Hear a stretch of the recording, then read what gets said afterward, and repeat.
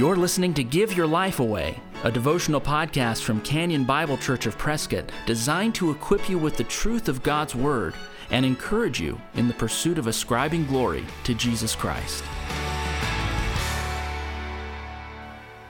Today on the Give Your Life Away podcast and continuing on in the Epistle Project, we come to Revelation 14, 1 through 5. John writes this, "Then I looked, and behold, on Mount Zion stood the Lamb, and with him 144,000, who had his name and his Father's name written on their foreheads. And I heard a voice from heaven like the roar of many waters, and like the sound of loud thunder. The voice I heard was like the sound of harpists playing on their harps, and they were singing a new song before the throne and before the four living creatures and before the elders. No one could learn that song except the 144,000 who had been redeemed from the earth. It is these who have not defiled themselves with women, for they are virgins. It is these who follow the Lamb wherever he goes. These have been redeemed from mankind as first fruits for God and the Lamb, and in their mouth was no lie found, for they are blameless." Now in this section, John looks into heaven and sees a vision of Christ standing. And with Christ are the 144,000 that we've read of earlier. Now this is a reference, remember, to those who have been redeemed from the Jewish nation during the time of the tribulation. Remember, 12,000 from each of those 12 tribes. Remember in the last section, chapter 13, the mark of the beast characterized all those who followed the beast. Here, the 144,000 standing next to the Lamb have the Father's name and the Lamb's name written on their foreheads.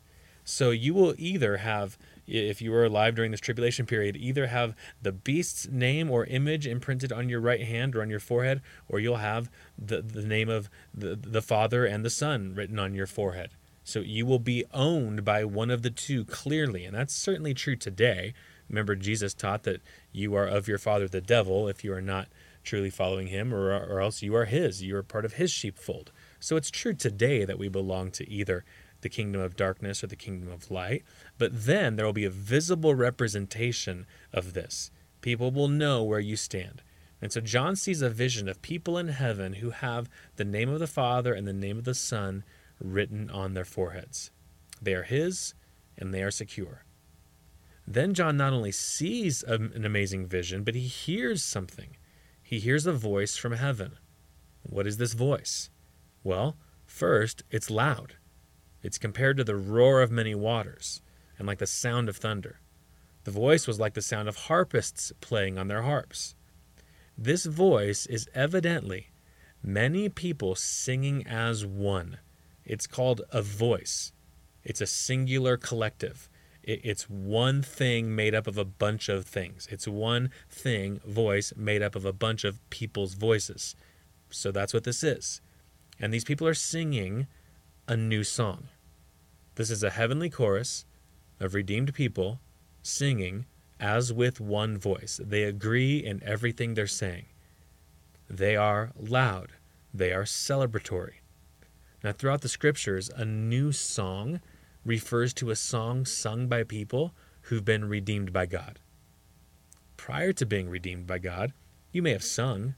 You may have enjoyed singing. You may have sung loudly. But when you're redeemed by God, you sing a different song than you've ever sung before. Singing is a common grace given by God to the world. There are love songs. There are songs about pickup trucks and dogs and all sorts of things. Country music. There are songs. It's a common grace. Singing is fun. Singing is enjoyable. Singing communicates. But the deepest and most heartfelt singing is Christian singing. Because when we sing Christian songs, we're singing of the greatest love that's ever existed in the history of the world. We're singing of the greatest being, God himself. We're singing of the greatest person, Jesus Christ. We're singing of the greatest Spirit, the Holy Spirit himself. Christian singing is the deepest and most heartfelt singing that there is on the planet. This is one of the chief ways that we express the joy of our hearts back to God. I want you to notice finally that these 144 followers, these singing followers of the Lamb, follow him wherever he goes. This is in contrast to the people who may have identified once as followers of the Lamb previously, but because of the pressure to have enough food or to engage in the economy of the world at the time, they take the mark of the beast, and they turn their allegiance over to the beast.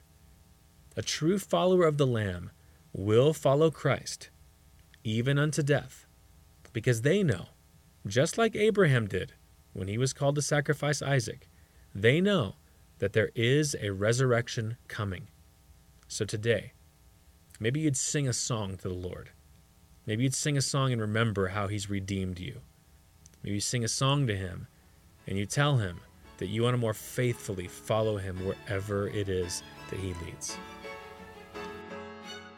If you've been encouraged by the Give Your Life Away podcast, please share it with a friend.